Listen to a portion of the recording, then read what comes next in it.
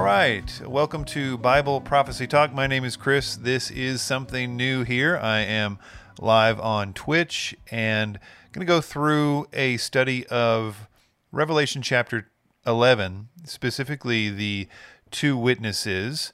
I did a podcast with Bob the other day, the last podcast, in which we talked about the two witnesses, and I realized that there were some things there that I needed to figure out, some things that I still hadn't quite figured out. So what I'm going to do first is read through this section briefly, and then we'll get into talking about what the issues were and how to solve them, or at least try to solve them. So Revelation 11, starting in verse 1, kind of a long passage here. It says, "Then I was given a measuring rod like a staff, and I was told, 'Rise and measure the temple of God and the altar and those who worship there. But do not measure the court outside the temple. Leave that out, for it is given over to the nations. And they will trample the holy city for 42 months. And I will grant authority to my two witnesses, and they will prophesy for 1,260 days, clothed in sackcloth.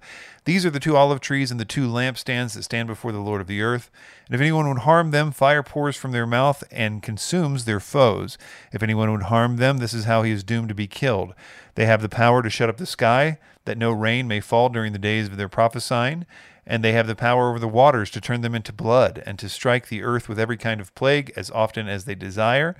And when they have finished their testimony, the beast that rises from the bottomless pit will make war on them and conquer them and kill them. And their dead bodies will lie in the street of the great city that symbolically is called Sodom and Egypt, where their Lord was crucified. For 3.5 days, some from the peoples and the tribes and the languages and the nations will gaze at their dead bodies and refuse to let them be placed in a tomb. And those who dwell on the earth will rejoice over them and make merry and exchange presents, because these two prophets had been a torment to those who dwell on the earth. But after the 3.5 days, a breath of life from God entered them, and they stood on their feet, and great fear fell upon those who saw them. Then they heard a loud voice from heaven saying to them, 'Come up here.' And they went into heaven in a cloud, and their enemies watched them.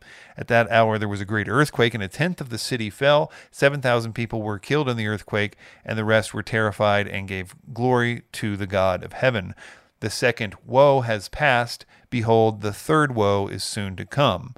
And then in the next verse, we have the seventh trumpet being released. So just in context here, let's go a little bit over that. So earlier in the book of Revelation, specifically starting, let's start at verse in chapter 8. Really, the seven trumpets, which come after the seven bowls, have begun to be blown. Each one is associated with a judgment. Now, that's fairly rapid stuff. The first angel blew his trumpet, the second angel blew his trumpet, the third, the fourth, and really, it's pretty consistent like that up until the sixth angel blowing his trumpet. And then you have kind of a long interlude here that really extends several verses, including the two witnesses verse. And then finally, they pick up back up, and the seventh trumpet is blown here. So big interlude here. And that's actually a consistent theme in the book of Revelation. There are several interludes in which the narrative of the seals being opened, or the trumpets being blown, or the bowls of wrath being poured out, they stop usually at the sixth of one of those in a series. And then there's a big interlude in which, during that interlude, typically there is what biographical type chapters, where, for example, the antichrists and the false prophet are described in one of these interludes. But that's for another story. In any case, so the question was in the previous podcast, when do these two witnesses prophesy? Because we have a very definite marker here, 1,260 days or 42 months. Now that is in a reference to the 7-year period. See if I've got a picture of the 7 years. Yeah, here's kind of a picture here. We've got the 7-year period, Daniel's 70th week, which is bisected into two different groups, both of which are 1,260 days, right? So the question is, which is which? Do they prophesy here? Do they prophesy starting when the covenant is made and then are they killed at the midpoint and then are resurrected 3 days after that? Or do they start prophesying here at the midpoint and then are killed here at the end of the 7-year period and are resurrected 3 days after that? And I have kind of gone through a few different viewpoints on that. The first viewpoint I had was, well, I don't know what the first one I had, probably that it was either maybe even before the 70th week. I know some people have that view. But I think that I kind of started off believing that they were at the end, but various things kind of happened, and I started thinking, well, it makes more sense logically if they were actually at the first 3.5 years. And part of my thinking for that, and again, this was not really any kind of scriptural clue or anything, so much as things like this, where it says that their dead bodies are in the streets of Jerusalem for 3.5 days, and the dwellers on the earth will rejoice over them and make merry and exchange presents, because these two prophets had been a torment to those who dwell on the earth. So really, I think more than anything, that kind of verse led me to believe this has to be at the first half, because if you put these earth dwellers making merry and stuff right here, then you've got significant things that have been happening on the earth, right? I mean, the water is all blood. There's been massive upheavals to the point where it's just serious business, right? The idea that anybody could be making merry at that moment and giving gifts, that there are even people to give gifts, is almost a hard thing to buy. Now, on the other end, there in that podcast again that I mentioned, Bob had brought up this last line, which says, "The second woe has passed. Behold, the third woe is to come." Now that line takes place after John has talked about the two witnesses. Now, in the narrative, this takes place between the 6th and 7th trumpets. And this last line seems to pick back up into the 7th trumpet. The second woe is past. It gets done talking about the two witnesses. Then it says the second woe is past. Behold, the third woe is soon to come. We'll talk about what the woes are in a minute. But for now, they're basically the last three trumpets. And there's nothing too significant about that, but as far as that I can tell right now. But the point is, in the narrative, this is sandwiched between the 6th and 7th trumpet. So Bob was saying, well, if this is tied to that narrative with a hard tie-in, then you have the two witnesses prophesying between the 6th and 7th trumpet, and therefore it is a must that this is a prophecy, or that they are prophesying in the latter half of the 70th week of Daniel. So first of all, I think one of the things I should say right at the outset here is that a lot of people have different views about this. This is by no means a settled issue, even among prophecy experts, regardless of your take on, the timing of the rapture or what have you. For example, here Bill Salus has written an article in 2019 about the timing of the two witnesses. Bill Salus is a pre-tribulationalist, and he mentions a few things here. He says he ends up taking the first half view in this article. That is to say, the first 3.5 years is when he believes that the two witnesses are prophesying. And we'll go through some of this, but he notes that people like Dr. Rhodes, was that Ron Rhodes, John Walvoord, no, actually, Rhodes, and I think, who does he say?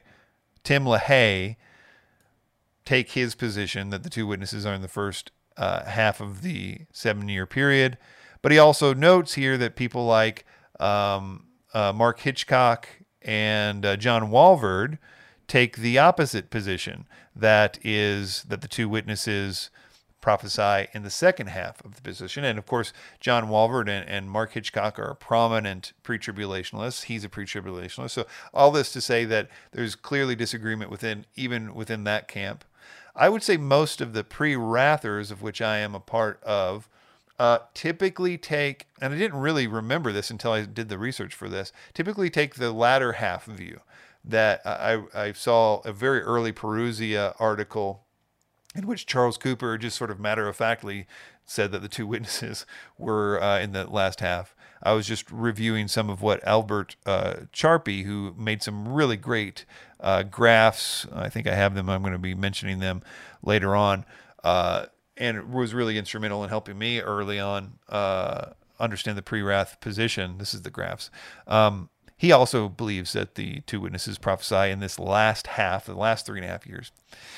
The other thing I will mention is, okay, just in terms of viewpoints, this is the only journal article that I can find about the timing of the two witnesses. It's called The Chronology of the Two Witnesses in Revelation 11. It's by John McLean. It's from Bibliotheca Sacra in 2011. And he takes the position here that they are prophesying in the last half of the 70th week. I read an article from John MacArthur, who took neither position. He said that the two witnesses were neither prophesying in the beginning or the middle, but were at some unknown 3.5-year period before the 70th week even started, which is a very difficult position to defend, in my opinion. But the reason they do that is really because of a lot of challenges that come up in the way that pre-tribulationalists have defined when the day of the Lord starts, and that causes some other issues. So, but all that to say, there is a good deal of differing of opinions on this point. So where do I want to start here? I think the first thing, I'll go back to that podcast. What we were saying is that if the second woe is past, but the third woe is to come, if this is a reference to these two witnesses being a part of the chronology, that the sixth trumpet happens, then the two witnesses happen, then the seventh trumpet happens, then you necessitate putting them at the last half. But I would say, while I am going to say in this podcast that they probably are in the last half, I don't think that's what's happening here. I don't think that this is a part of the chronology. And I think it's like many other places in the book of Revelation where it's an interlude with an entire biography that's not necessarily tied to that. And I would point to two things to defend that. The first is the time references themselves about the two witnesses. When John says, talking about the trampling of the holy city for 42 months, he says, here's my two witnesses. They will prophesy for 1,260 days. Right there, you have an idea that this is a biography about two guys, and it expands on their ministry and talks about the entire 3.5 years of their ministry. This is giving us all the details, what they can do, what will happen, everything from the beginning to the end, an entire 3.5-year picture. And that's the same kind of thing that happens when the biography of the Antichrist and the false prophet, or the biography of the woman and the dragon, or other biography chapters in the book of Revelation that are, generally speaking, tied in some way to this last 3.5-year period. So it's very similar to that. And there's nothing in the narrative here that connects this to it. In fact, it flows quite naturally to be just a separate vision. So again, let me show you what I mean. So he's talking about the trumpets happening, first, third trumpet, fourth trumpet, fifth trumpet, sixth trumpet, and then it kind of stops and it has this angel in the little scroll section where John sees a mighty angel coming down, and basically it kind of concludes that whole scene with this scene. It says, "Then the voice that I had heard from heaven spoke to me again, saying, 'Go take the scroll that is open in the hand of the angel who is standing on the sea and on the land.' So I went to the angel and told him to give me the little scroll. And he said to me, 'Take it and eat it, and it will make your stomach bitter, but in your mouth it will be sweet as honey.' Then I took the little scroll from the hand of the angel and ate it. It was sweet as honey in my mouth, but when I had eaten it, my stomach was made bitter, and I was told, 'You must again prophesy about many peoples, nations, languages, and kings.' Then I was given a measuring rod like a staff and told, 'Rise and measure the temple of God and the altar you worship there.'" So John, in the midst of seeing this vision of the six trumpets are being opened, very chronological, then I sees another mighty angel, and this whole scene plays out where he's given a scroll. Once he eats the scroll, Then he's given a measuring and told to prophesy. Then he goes into the scene of giving a measuring rod and going and measuring a temple and then describing the two witnesses and the people trampling the temple for 42 months. So there's no, that in my mind is almost necessarily disconnected from the chronology of the sixth and seventh trumpets. So all that to say, I'm going to argue for these being in the latter half of the 70th week, but not because of a chronology related issue. I see no reason to make that argument and to necessitate that on the basis of this having to occur between the sixth and seventh trumpets. Just really quick on what the woes are. So the woes are the last three trumpets. We get that idea back here in Revelation chapter 8, verse 13. After the fourth trumpet is blown, it says, "Then I looked and I heard an eagle crying with a loud voice as it flew directly overhead, 'Woe, woe, woe to those who dwell on the earth and the blast of the other trumpets that the three angels are about to blow.'" So there's something particularly egregious about these next three trumpets, right? And they are pretty bad. The fifth angel blows his trumpet. Shaft of the bottomless pit opens up. These scorpion-like beings from the pit of hell torment people for 5 months. And the other two aren't any better. So one thing about the woes I don't particularly understand is why they're singled out. I mean, certainly they're worse than the previous four trumpets, but they aren't worse than the bowls that come after that. The seventh trumpet introduces 7 bowls, so we know that they're not sort of the same thing because the seventh trumpet introduces the 7 bowls, and then the bowls are clearly much worse than these woes, or at least in by metrics that I'm using, which may not be the correct metric. So I don't know why they're woes. I don't know the significance of why the last 3 trumpets are woes. I don't think it necessarily comes into this question. Okay, so what I want to do is go back to Bill Salas's article and to this paper, and I want to talk about what they do basically in this article and in this paper are go through the objections to their views, and they both, as I said, hold a different view. So it's a way for us to really understand the different kinds of arguments. So Bill Salas, he says that the first thing that he says, again, that he believes the two witnesses are in the first half, and this is his reasoning. The first is the timing of the two witnesses. Oh, excuse me. His first argument is the counting of the worshipers in the temple. So this comes from the first verse in Revelation 11, which says, "Then I was given a measuring stick and told, 'Go and measure the temple of God and the altar, and count the number of the worshipers. But do not measure the outer courtyard, for it has been turned over to the nations. They will trample the holy city for 42 months. So he goes on to say, counting the number of worshipers in the temple won't happen until the second half of the trib period, because the temple worship will have ceased by then. Then, as a result of the Antichrist abominating the temple and stopping the sacrifices and offerings, as per Daniel 9:27.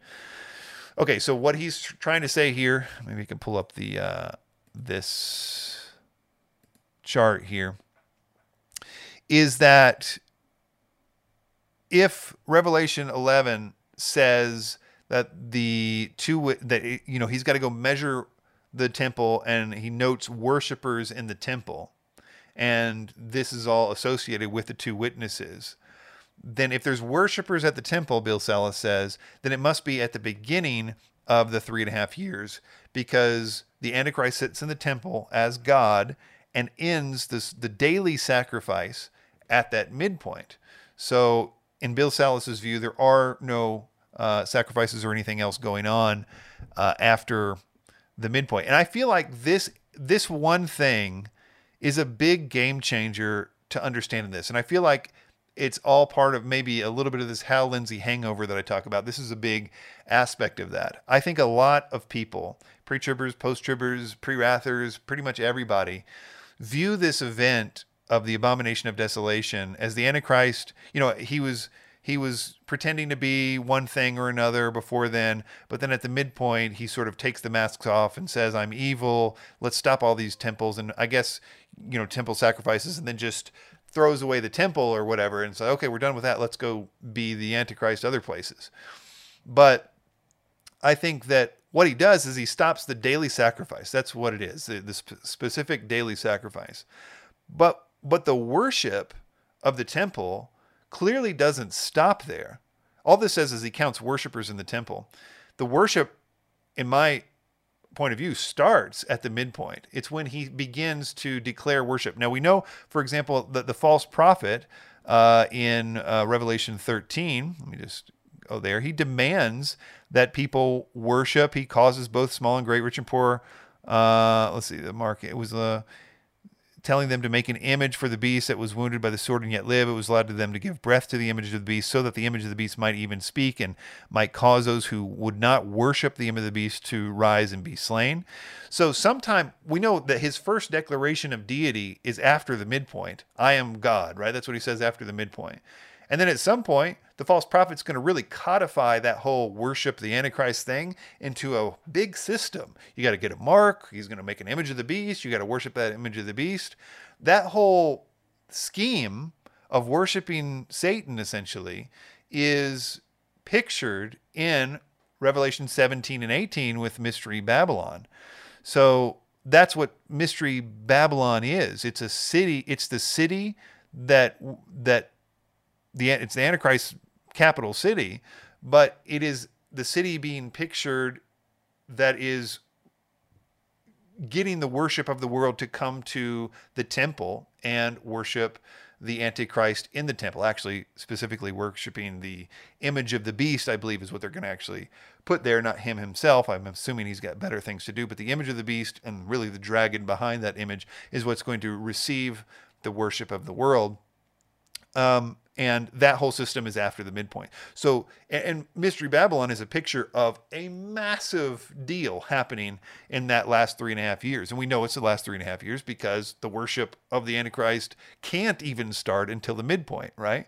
There's no worship of the Antichrist pre-midpoint. So the worship of the Antichrist is post-midpoint, and Mystery Babylon is a picture of merchants becoming wealthy on specific items that I've, in a book that I wrote about Mystery Babylon, go through all those specific items and show that they are absolutely crucial, and the exact words in some cases of other places in the New Testament that are things that are needed specifically for temple sacrifices. So the merchants are getting rich because the whole world is forced to go to Jerusalem to worship the Antichrist in the temple with things like gold, silver, precious stones, the very words that Daniel says the Antichrist will require of his worship of his God, the so-called God of fortresses, which is a reference to Satan, I believe. In any case, all that to say that Bill Salas's argument here, that the counting of the worshipers in the temple is an argument against the two witnesses prophesying at the second half, because in Bill Salas's and the Hal Lindsey Hangover view, all worship and all things having to do with the temple are just stopped at the midpoint, and it's just disregarded, never to be thought of again. When in fact, the temple becomes now the centerpiece of the entire world at the midpoint, in my view. And I would say that's a little nichey, but I also believe that it makes sense in your heart to people. I think that when people hear that, it just kind of clicks, because especially if they know Bible prophecy, because they've got verses firing off in their head, and they're like, yeah, well, okay, well, that makes sense in that same. At least that's what I hope, I suppose. Anyway, next one is just sort of a pre-trib problem he's got here. He says that the two witnesses can't be prophesying at the latter half of the 70th week, because Malachi comes before the day of the Lord. So I'm assuming that he is assuming that one of the two witnesses is Elijah, or excuse me, that Elijah will come before the day of the Lord, prophesied by Malachi in Malachi 4. And that one of the two witnesses is Elijah. And I believe that too, or at least I strongly suspect that one of the two witnesses will be Elijah. And pretty much in my pre-wrath view, which I'll pull up a little pre-wrath chart here, it doesn't really matter if the two witnesses begin here at the beginning prophesying, or at the midpoint prophesying, because in either case, wherever they begin, it will be before the day of the Lord, in my view. But for people like MacArthur, people like Bill Salus, they have a much more difficult time with this because of the pre-trib view that the entire 70th week of Daniel is the day of the Lord. If you haven't yet, please check out the film that I just got done making. Took about a year and a half to make. It's called 7 Pre-Trib Problems in the Pre-Wrath Rapture. We interviewed scholars. We interviewed a lot of people to show that that is an untenable view. And pre-tribbers know it. In the last decade or so, they've been trying to find ways to fix the contradictions that result of it, because of it. But in any case, that is why Bill Salus says that Malachi's prophecy about Elijah coming before the day of the Lord doesn't work. But that's just a pre-trib problem. It's not a problem for basically anybody but pre-tribbers. The 7 bowl judgments happen after it could be a problem for mid-tribbers, I guess. The 7 bowl judgments, this is another argument he has. The 7 bowl judgments happen after the 2 witnesses ascend to heaven. This is a little more convoluted, but I think the point that he's trying to make here, or at least one of the main points, is a good one. And this is one that I originally had problems with, but then the more I thought about it, the more I actually think it makes more sense. And it is the idea, and he lists several terrible things that are happening here after the bowl judgments. For example, sores will cover people who took the mark of the beast in Revelation 16:2. The seas and waters will be turned into blood. There's going to be no fresh water left on the earth. Multitudes will be scorched from intense heat. Just people just being completely worn out by the heat. Great darkness, intensifying painful stress. Great earthquakes, the greatest earthquake in world history. These kinds of massive upheavals, right? So this kind of connects, in my mind, to the original problem of how can people be like making merry and sending gifts to one another, like it says, when the 2 witnesses are dying? Because if you think about that, what that means is that the 2 witnesses, if in the latter half view, they started prophesying here, they prophesy for 1,260 days to the end of the 70th week, they die, and then there's 3.5 days after the end of the 7-year period in which they lay dead before resurrected, in which people are making merry, sending gifts, whatever. So people have problems with this because of mainly because I think this is one of those areas that really gives you focus into what the end times look like. People that know, and this isn't a pre-trib, pre-wrath thing, this is just one of the things that's kind of a very complicated part of Bible prophecy that few people even consider looking into. But Daniel and other places in Scripture let us know that there's actually a 75-day period between the end of the 7-year period, the 70th week of Daniel, and the beginning of the millennium. And that 75-day period is broken up into 2 sections, one that is 30 days long and one that is 45 days long. And you can get this from Daniel. He talks about the 1,260, 1,290, 1,335 days. So, and then also, but it's not just about Daniel. One of the great things I got from Albert Sharpie was this huge study he did on the items that were happening during those 30-day period and the 45-day period. And he had it just amazingly plotted out with all these obscure Old Testament references. It's actually quite interesting. But again, this isn't just a pre-wrath thing. This is a thing that anybody can do. And it's a fascinating thing. But let's just think about it logically first. So let's go back to our little timeline here, just to show you that there is not only a possibility of things happening, but these exact things happening in the time after the 7-year period. And I hope that it gives you a little bit more focus into what the world looks like at the end of that period. Because if you're like me, I just had this idea that, hey, look, the bowl judgments have been poured out by the end of the 70th week. Who is going to be standing or doing anything after that?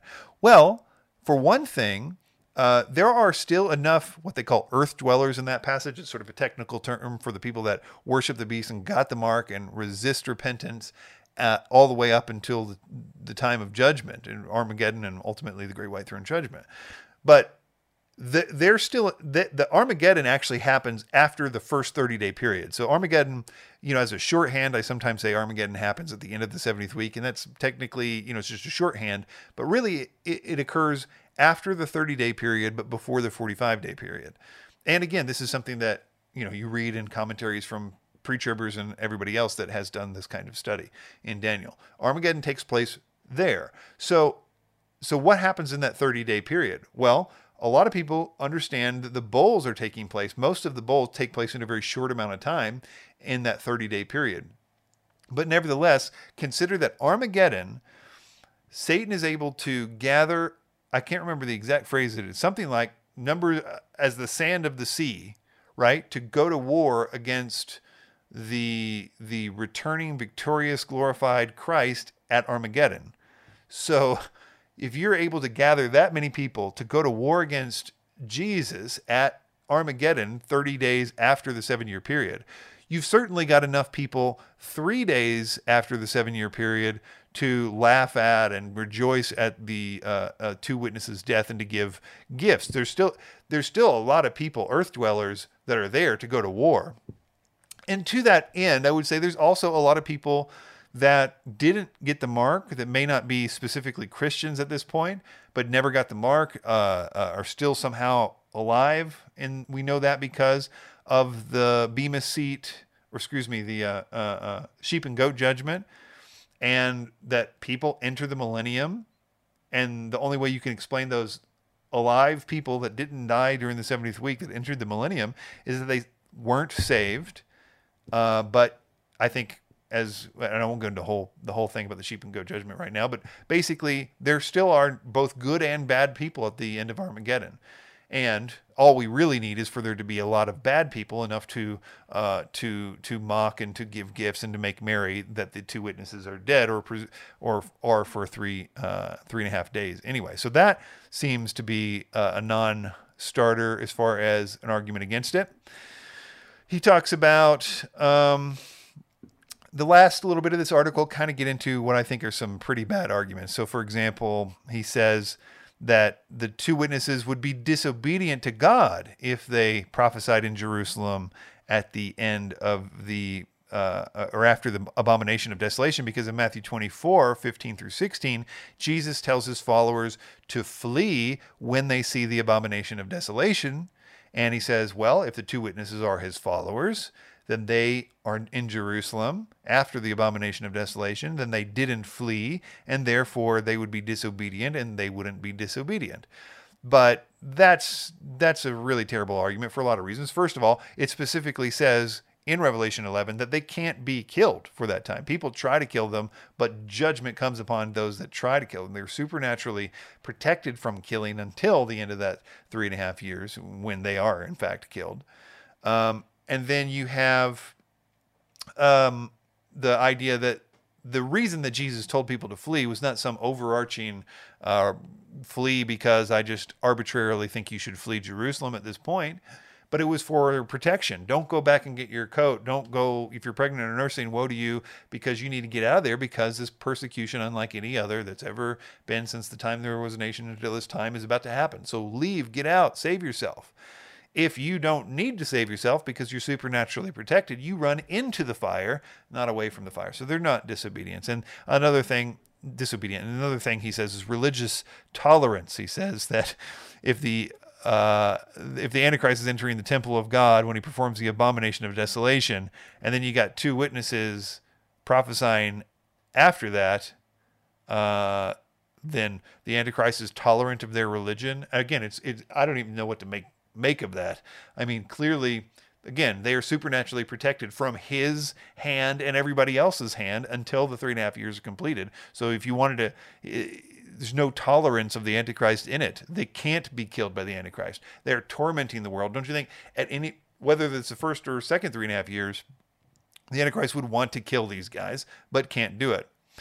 One of the things that kind of I meant to bring up was the very miracles they did. Salas earlier said that they would, you know, how are they going to be prophesying when the waters are going to be turned into blood? And that's interesting because that's a characteristic. It's one of the powers that they have. It says they have the power over the waters to turn them into blood and to strike the earth with every kind of plague as often as they desire.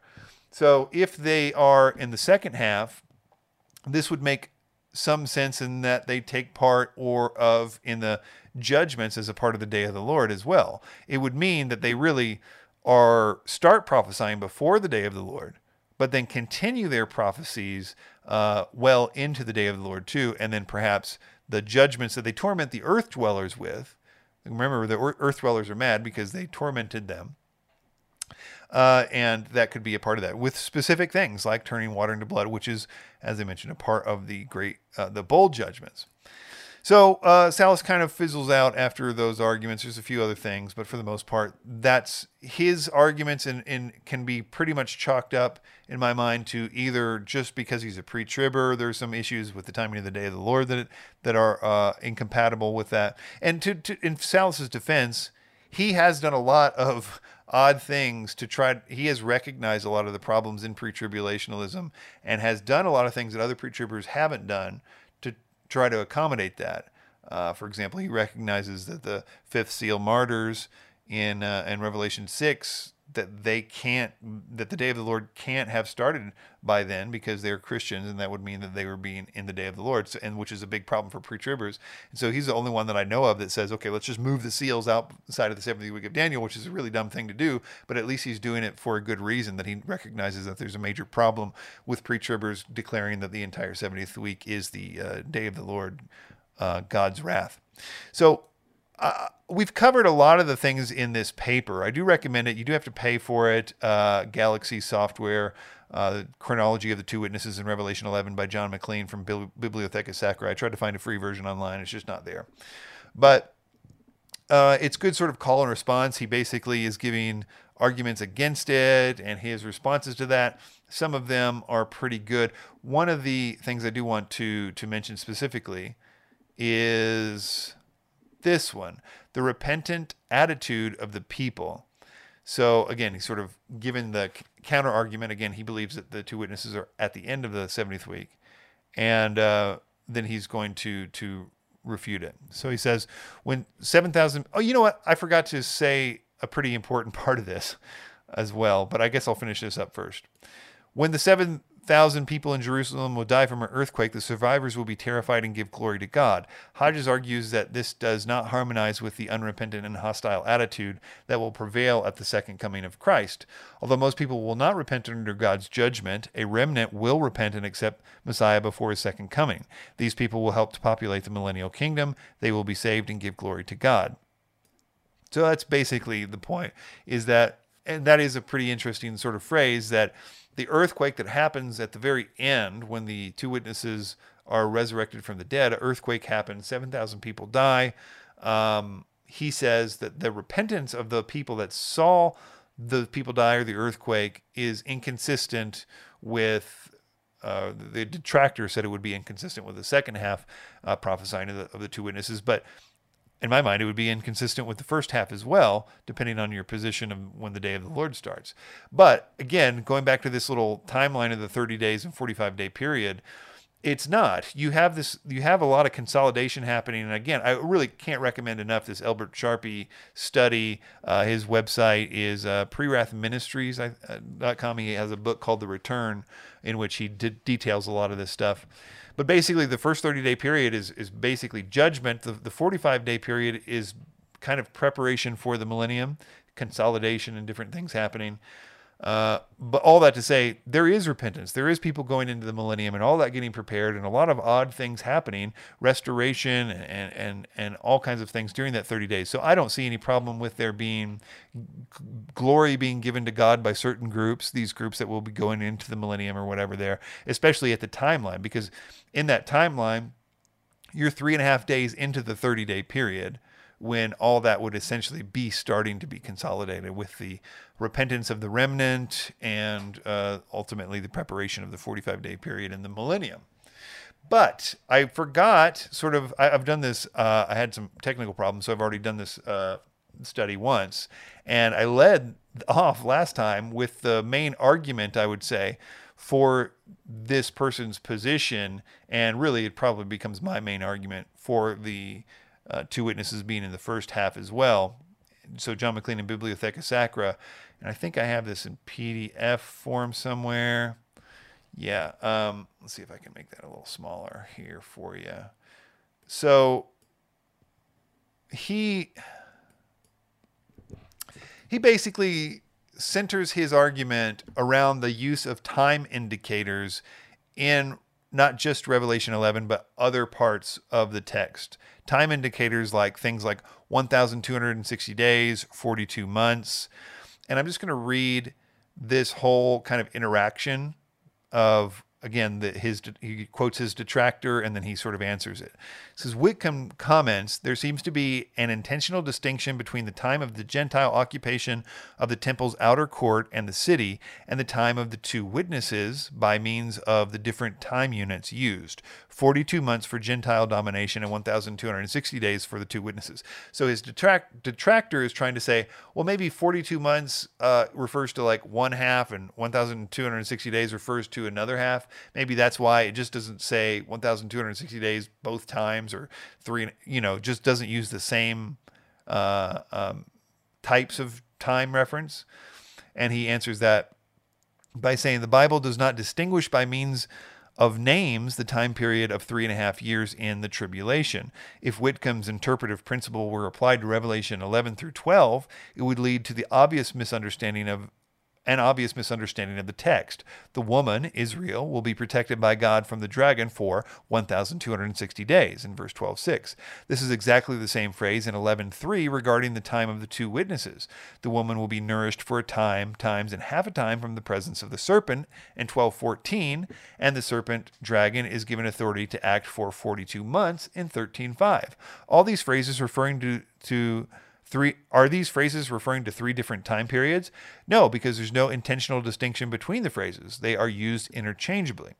Actually, 4 phrases are used in the scripture for the same time period: a time, and a half a time, Daniel 7:25, 12:7, Revelation 12:14, a half a week, Daniel 9:27, 42 months, Revelation 11:2 and 13:5, and 1,260 days in Revelation 11:3 and 12:6.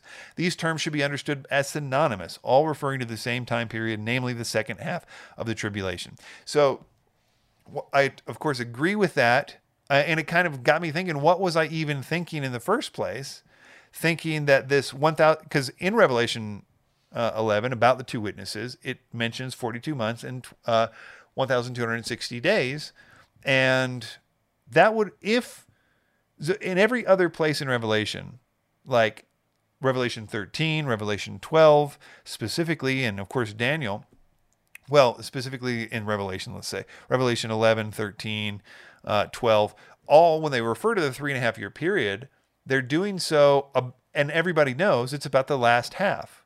Nobody questions that let's say there's 7 of these references, that the other 6 are referring to the last half of the 70th week of Daniel when they're talking about 3.5 years. Everybody understands that. So if these two witnesses were prophesying in the first half, the first 1,260 days, it would constitute the only time that I know of that not only that time period is a reference to the first 3.5 years, but it would also constitute the only mention in the Bible other than Daniel 9:27 where anything specific about the first 3.5 years is ever mentioned.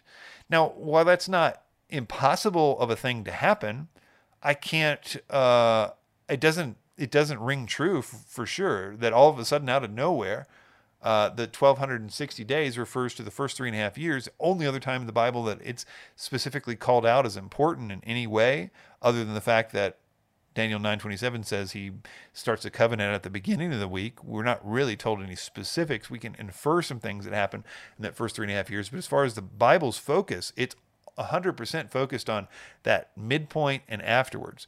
So again, in this paper, his main thing is that it is a thing that happens at the end because it's consistent with all the other mentions of this time period. And I think it's a good argument. Again, I probably should have led with that. So let me just kind of go over real quick what that timeline looks like or would look like, and just use this as a visual aid here. I didn't think to get too good of an image here. So the two witnesses would start at the midpoint here. This would be the Antichrist declares himself to be God. He probably resurrects from the dead somewhere around here, or apparently resurrects from the dead. And then he goes through, they begin prophesying really at the Great Tribulation. So the killing starts, the whole world is now turned 100% against Christianity, and to the point of killing them to a great extent. And in this moment of great killing of Christianity shows two guys who can't be killed right in the midst of everything, telling them that they're doing wrong. And up until the point when the day of the Lord happens, and presumably, and again, I'm sort of inferring this, they join in on the plagues and the turning the water into blood and everything that happens after the day of the Lord actually starts. They then are killed once the sort of protection that they have for the 1260 days is removed. They are killed at the very end when Israel is reconciled, because that's what actually happens at the end of the 70th week, is Israel is reconciled. That certainly happens at the very moment that the 7-year period ends. And then 3.5 days later, they are resurrected from the dead. And after everybody, gave gifts and thought that they were dead, they do rise from the dead. Earthquake happens. It really shakes some people to their core. They change their mind, give glory to God, perhaps. I don't know exactly what the giving glory to God is all about. But then you have, 26.5 days later, Armageddon happens. It's Satan's last ditch effort to gather nations to battle against Christ. And then, of course, you have the 45-day period in which they're mostly consolidation of that. Again, I recommend this 75-day period, Salvation Remnant, Final Wrath of God, the Bema Seat. This is the 30-day and 45 days listed on the screen here of what Elbert Sharpie has in terms of the timeline events. All right, I think that's going to do it. And thank you for being a part of my first live stream. And I will hopefully see you next time.